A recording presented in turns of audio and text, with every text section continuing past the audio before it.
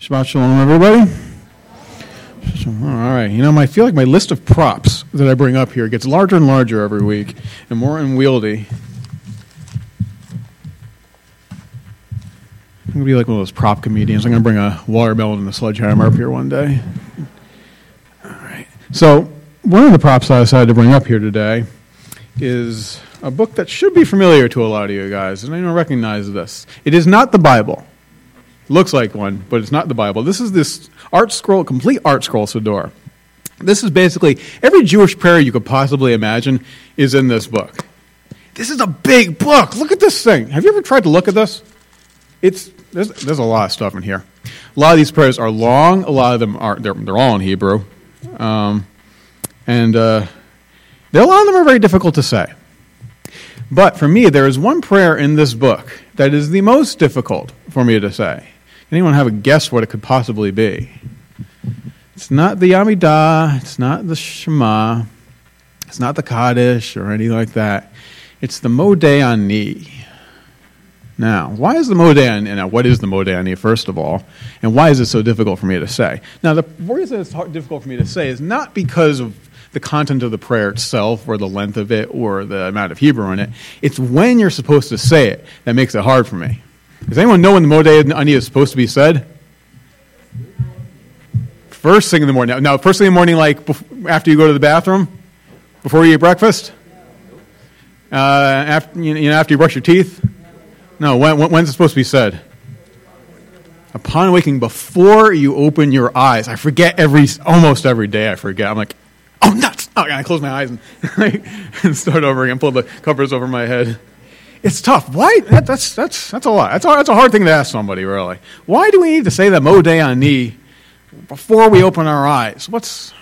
Can't wait till after breakfast when I'm awake. I need some coffee in me. So I want to get back to that. Hold on to that thought. Maybe we'll get back to it in a few minutes here. Before we do that, I want to start today by telling a famous midrash about Solomon, son of King David. So Solomon was still a young man and he had just recently become the king of Israel. Now that night Solomon went to sleep and he had a strange dream. He dreamed he was standing at the bottom of a grassy hill, and when he looked up he saw a splendid temple at the top. Solomon started up the hill, and as he did he heard the voice of God calling to him from the temple.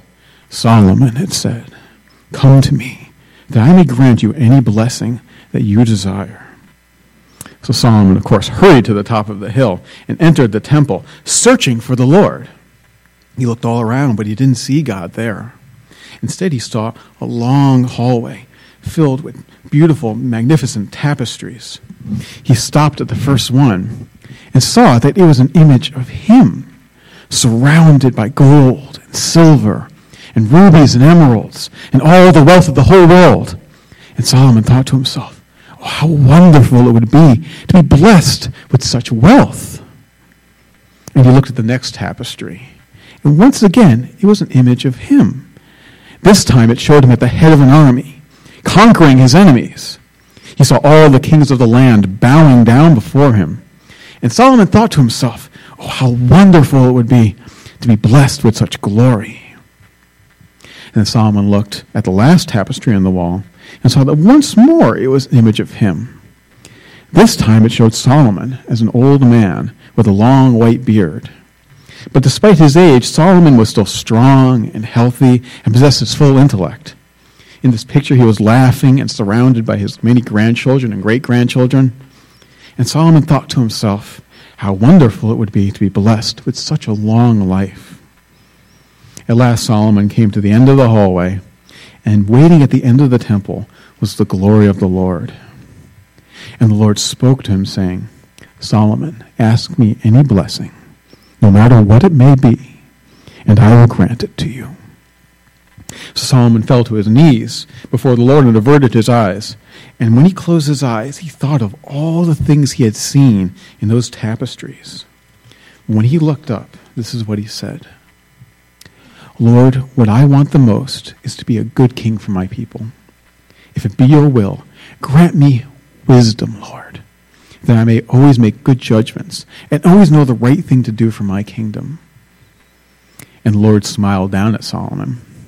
Solomon, you have already been blessed with wisdom to ask for such a thing. But indeed I will grant this to you. And because you have proven yourself to be a man after my heart, I will bless you with wealth, glory, and a long life as well. And that's how the story of Solomon became so wise. Solomon's story has a happy ending. And the thing is, in stories like this, happy endings are unusual.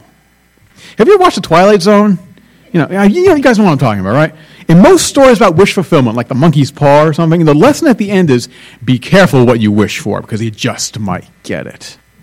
The protagonist usually wishes for selfish things that he believes will make him happy, only to find out that those things are a greater curse than they are a blessing, and usually leave him off worse than when he started. But Solomon's story isn't like that. Solomon is able to look past his own selfish desires and instead chooses a gift that's going to benefit other people. In doing so, Solomon was demonstrating that he valued the things that God wanted for him more than the things that he may have wanted for himself. But this story is exceptional because by and large, most people aren't like that. Most people, if by some fantastic turn of events, were given the opportunity to have any wish fulfilled, they would almost certainly ask for something selfish. Now, why is that? Think about it for a second. I just told you about all these wish fulfillment stories that have these unhappy endings. These stories are ingrained into our culture. The lessons we learn from them are written into our collective consciousness. We know in our hearts that selfishness leads to ruin, and yet I guarantee that 95% of the people would ask for Scrooge McDuck's money bank so they could swim in gold coins until they died of heavy metal poisoning.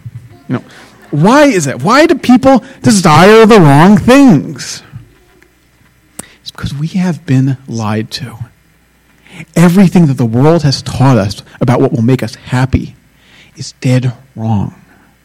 So today we're going to do a little thought experiment here. What if we could get anything we wanted that we could wish for? So today I want to take a look at a few of the things that we are most wrong about, and then I want to look at what God tells us will truly make us happy. We're also going to look at pictures of cute baby animals, because this sermon, I don't want the sermon to get too dark. So I changed my mind. Cute baby animals are what makes us happy. I skipped to the end. I'm sorry. The end of the sermon. Okay. All right. So no. Here we go. So you know that game show Family Feud? Yeah, I've never actually watched it because I have a life. But I think how it works is you answer questions based not on what you think the answer is, but on what you think most people would think the answer is. So if you're on the show and you were asked, all right, what is the number one thing most people would wish for? That's my game show host voice. What's the number one thing most people would wish for? Not money. It's not money. That's a good question. Good guess. It's not the number one thing that most people. It's not the number one thing that most people want. Okay, I'll give you a hint. All right. So I'm a creature of habit. When I go to the gym, there's this one treadmill that I really, really like to use. It's no better than the other treadmill, but it's my treadmill, and I'm very upset if someone else is on it. But I wish I wasn't in love with this treadmill because it happens to be stationed in front of the television that shows the E! Network. Now, this is horrible because I'm reasonably certain that the entire channel has been bought by the Kardashian family. It doesn't matter what time of day, what day of the week. I can go there at 3 in the morning, and the only thing I've ever seen on this channel is one of the many awful reality TV shows that details their dull, vapid, fabulously wealthy lives. So these are people who pay to produce the show out of their own pocket so that they can ensure that they will always have an outlet to be able to show their face on TV. They use their wealth as a conduit to get what they really desire. Can anyone guess what the number one thing that people desire is? Fame. Yeah. In a recent survey of high school kids, 51% of them, this was actually a couple of years ago that this survey got taken, I bet you it's higher now. 51% of kids said that their ultimate goal was to become famous. Not rich, famous. Now this is brand new to humanity. Your first instincts towards money or health were usually right. For thousands of years, material goods and security dominated, our desires. But now, any talentless schmuck with an internet connection can have his own YouTube channel, Instagram followers, and fashion blog.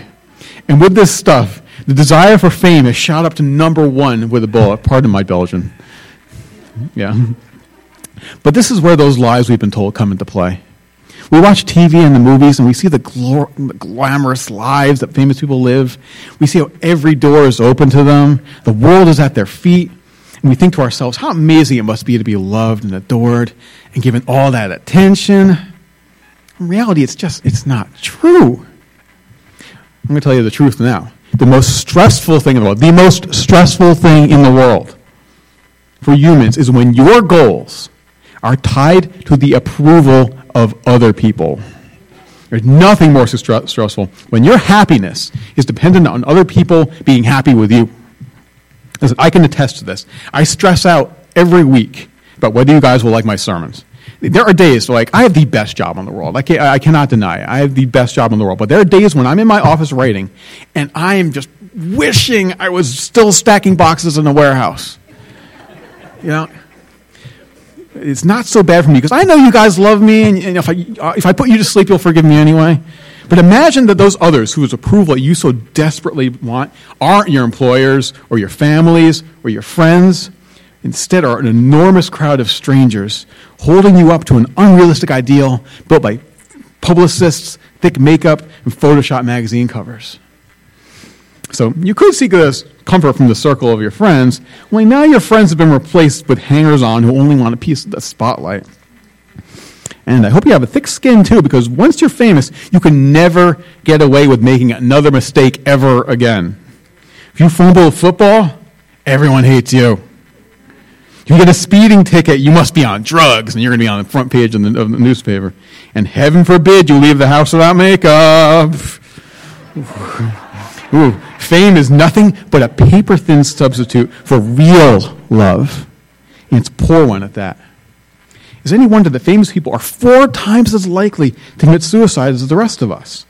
I was surprised when I read that. I thought the number was going to be higher. I mean, how many celebrities can you name that have killed themselves?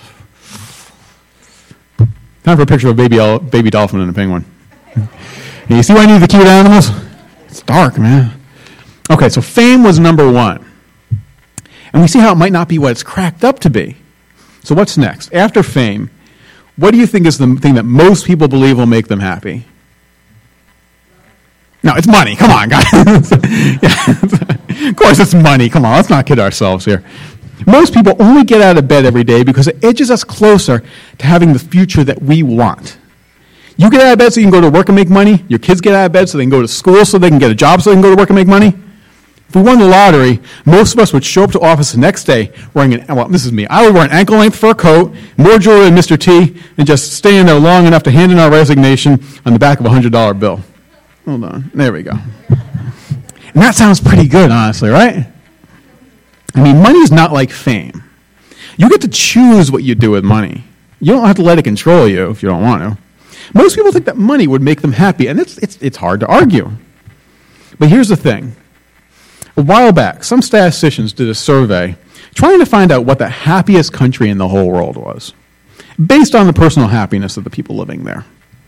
So guess what the happiest country in the world is? So I heard someone say Denmark, Costa Rica over there. Iceland, right? I'm hearing a lot of Scandinavian countries. Sweden. Nigeria. They didn't survey quality of life. It measured how content the people in the country were with their quality of life. Actually, all those Norwegian countries you talked about actually those score some of the lowest in contentment. Highest in quality of life, lowest in contentment. Turns out Nigerians are happier with their lives than the people of any other country. America came in number 16. Did I mention the average Nigerian makes $300 a year? That's less than 1/100th of what the average American makes. America being both the wealthiest nation in the world and the country that hands out 120 million prescriptions for antidepressants every year. So China is actually turning into a great object lesson in this. As their economy explodes and incomes skyrocket, their levels of happiness and personal satisfaction are dropping at the same rate. So why is that? Well, for one thing, human beings are kind of programmed never to be satisfied. There's a scene from the movie Wall Street that I think really captures this idea well. There's a meeting between these two characters, Jake, who's this young idealistic man, and Breton, who's the greedy head of this evil corporation. Jake, goes to Breton and he asks, "So what's your number?" When Breton doesn't understand, Jake explains that everyone has this really far-out number that represents total success, the ability to get out of the race knowing that he is now the victor. "So what's your number?" Jake repeats. Breton considers, and after a few moments of silence, responds with one word: more. Humans are always comparing themselves to their neighbor. If you become rich, you automatically want the things that other rich people have. In fact, you want things that are better than what they have, and you won't be happy until you get it. A few months back, I read an article that I thought was the worst thing I have ever read. It was written by this Wall Street investor who was easily cleared several $1 million a year. And in this article, he was seriously complaining about how hard it was for him to get by in life and how he deserved to be paid more. He was crying about how his country club membership costs $25,000. His gym membership is $10,000. I pay $10 a month. I don't know what he's doing here. Tuition for a private school for his 4-year-old was $60,000. He has to maintain a high-rise apartment in the city, and he has a mansion in Connecticut and a summer house in Vermont. How can you live like that? This article was dead serious. It wasn't a satire, and I was getting more and more angry as I read it, and then it hit me. This is what Nigerians think of me when I complain about my life. What must they think of me when I complain about my car payment, which is more than what they make in a year? Can you imagine what they think of iPhones? I'm sorry, I'm taking all the fun out of your fantasy. Here's a tiny hippo. No. Okay, let's keep going here. What else? What else do you think people will think make them happy? Yeah. Health is a good one. I'm not going to use good examples. I'm only going to use bad ones. Well, okay, here. So what's number 3 thing? Okay, this isn't a problem for me because I look like a love child of Vin Diesel, The Rock, and Woody Allen. But I bet most people look in the mirror every day and wish they were a little taller, a little thinner, had a little bit better skin. Beauty. That's the number 3 thing people most want. Now, being physically attractive does have concrete advantages. Attractive people earn more, they get better grades, they have better jobs, they find more successful partners than average or less attractive people. Strangers are more likely to help them in a crisis. Tom, do you remember that lesson we did in lunch where, the beautiful woman was stealing a bicycle and all these men stopped to help her steal it? Yeah. Beautiful people have wider social circles. So what's the problem? Wouldn't this be a good thing to wish for? Wouldn't this make you happy? Well, remember, the thing is we're talking about here, it's not success. It's happiness. What people don't realize, or at least forget, is that beautiful people have the exact same self-esteem problems as the rest of us. Remember how we talked about wealth being relative? It's the same thing with beauty. If you're more attractive than all of your friends, then you just start comparing yourself to the people in the movies instead. So in other words, they've adjusted to the experience of being attractive the same way our high-income earners have adjusted to having money. They just pick up other flaws to worry about. Sure, if you guys woke up tomorrow looking like Brad Pitt, I don't know if you're a lady, that'd actually be a kind of a weird thing. But you notice a big difference in the way people treat you. But if you were born looking that way, you'd have no way of grasping it. The same way right now, you don't realize what it's like to live with some kind of horrible deformity. And if you do have a horrible deformity, you don't know what it's like to live with a worse one, like having 2 heads or 3 belly buttons. And it gets worse. Have you ever noticed how the pretty girl makes a really lame joke, all the guys laugh? Attractive people live in a world where most of the feedback they get is dishonest. And they know this. The compliments mean nothing. They just learn that's the sound people make when they walk by. And as a result, attractive people tend to dismiss the genuine compliments they get in other areas, like their work, or their personality, or their sense of humor, or their creativity, because it gets lumped in with the same counterfeit flattery they've been getting their whole lives. Being beautiful means you can never bring yourself to believe anything nice anyone says about you. Last one, I swear. My wife is the most beautiful woman in the world, and I mean everything I say to her. All right. How about we address a variation of what Solomon himself wished for? Solomon asked to be the wisest man in the world, and that worked out pretty good for him. But what most people don't understand, that there is a big difference between wisdom and intelligence. If I were to give you an example, I might say that, here we go, Forrest Gump. Not too smart, very wise, though. On the other hand, say Richard Nixon, very intelligent, didn't make the wisest decisions. Yeah, I think if most people had to choose between the two, they would choose to be smart. Most people believe that being a genius would make them pretty happy. Okay, now, I'm using the broader definition of the word genius here, meaning anyone with an extraordinary talent or skill. So, for instance, Dennis Rodman, he was a genius at rebounding basketballs. But he was probably not a genius in the same way that Einstein was. Or was he? But as Dennis demonstrates, genius, whether it involves writing groundbreaking computer code, picking stocks, or writing brilliant lyrics, means one thing above all else. You are forever granted an exception to society's rules. Only I'm allowed to have my cell phone on here. Have you ever watched the show Sherlock? Yeah. Because Sherlock Holmes he's a great example of this. Because he's a genius, he gets a free pass to do drugs on the job. He breaks every law in the kingdom. He insults Scotland Yard to its face, treats Watson like garbage. That sounds awesome! The real-world examples are just as extreme. From Ernest Hemingway to Kanye West, being a genius means you get to do great things, but it's also a blank check for being a jerk. And who really can turn that down? So what's the problem this time? Because there is one. All right, you're do another thought experiment. You want to know what it's like to live life as a genius? It's easy. If you want to get a glimpse of what life is like as a genius, go out, gather all of the stupidest, most incompetent people you've ever met, and hang out with them all day. Cringe at their stupid jokes. Feel the frustration as they fumble even the easiest tasks and fail to grasp the simplest concepts. Being a genius must be like that, only every day. Everyone's an idiot compared to them. Can you imagine what it must be like to make friends in that world? These dudes. How can you make connections every time you try to express yourself? All you get in return is a blank stare and a little bit of drool dangling from the corner of their mouth. Not that you have time for friends anyway. Genius takes practice. Lots of it. To become an expert in something, you have to devote an enormous amount of time to it. Working, studying, practicing your craft, at least 10,000 hours. So that's 4 hours a day, 365 days a year for 8 years in a row. Behind every genius is hundreds of weekends spent poring over texts, or playing an instrument, or practicing karate while everyone else was out having a life. And if you're a genius in some kind of creative field, then there's a good chance you actually have mental illness to deal with. No, I'm serious. There's only 1% of the population suffers from bipolar disorder.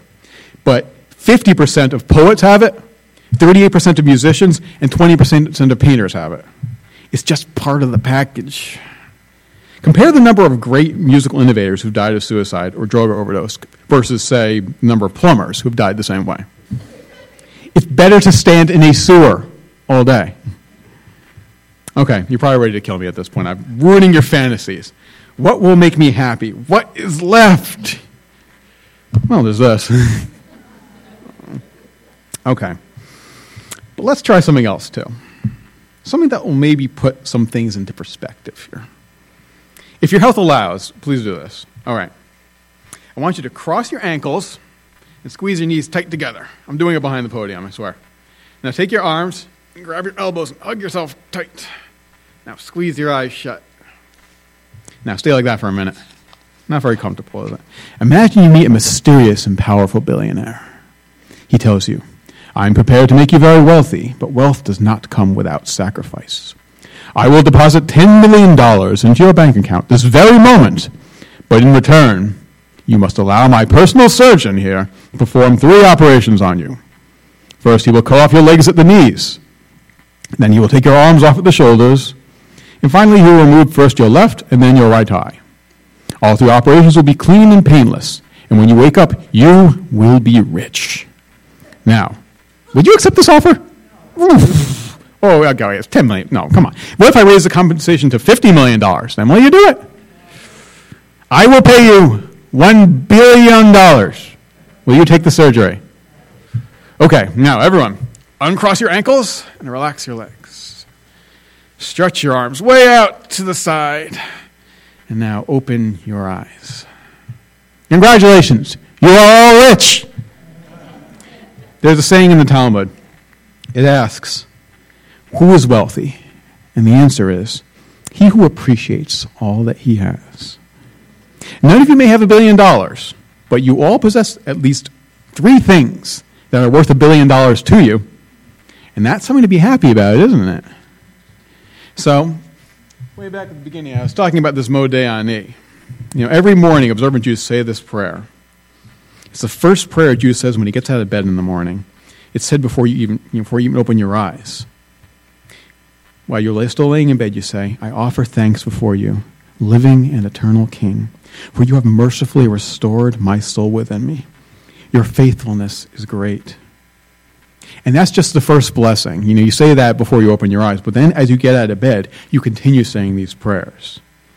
As you go about your morning, you praise God as you put on your clothing, you praise God for giving you clothing. When you stand up out of your bed, you praise God and thank you, Lord, for giving me the strength to stand up. Thank you, God, for giving me the ability to understand words.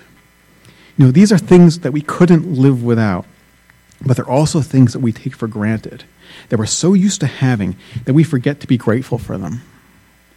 God wants to remind us every day, as soon as we wake up, that gratitude is a secret to happiness. That's why, this morning, in preparation for my sermon, before I got out of bed, I was just started listing things that I was grateful for. I was kind of cranky, the weather's not been great. I feel a little unhappy sometimes. But then I started thinking about all the things I'm grateful for my fiance and for my son, for this congregation, for my home, for my car, for all my friends and all the things, and just being able to be here and worship God. And I had nothing to be miserable about. God wants us to stop worrying for a second about all the things we wish we had, like fame and wealth and beauty, and instead take a look at all the amazing things that he gives us every day. And when we do that, we can always be happy. Because who needs all those shallow, temporary pleasures? When we have a God in our lives who has given us all that we need. Yeshua tells us, seek first the kingdom of God, and then these things will be added to you. God knows what we really need. He will take care of it. You worry about what he needs from you. That's the secret of happiness. Quick story just to end things. So these novelists, Kurt Vonnegut and Joseph Heller, were once talking at a party. No, this is a good story. They were once talking at a party hosted by a billionaire hedge fund manager. Vonnegut pointed out that their wealthy host had made more money in one day than Heller had ever made from writing Catch-22. Heller responds, yes, but I have something that he never will. Oh, what's that? Vonnegut asked. Heller looks at them and smiles. Enough. All right. Thank you, everybody. Shabbat Shalom. All right.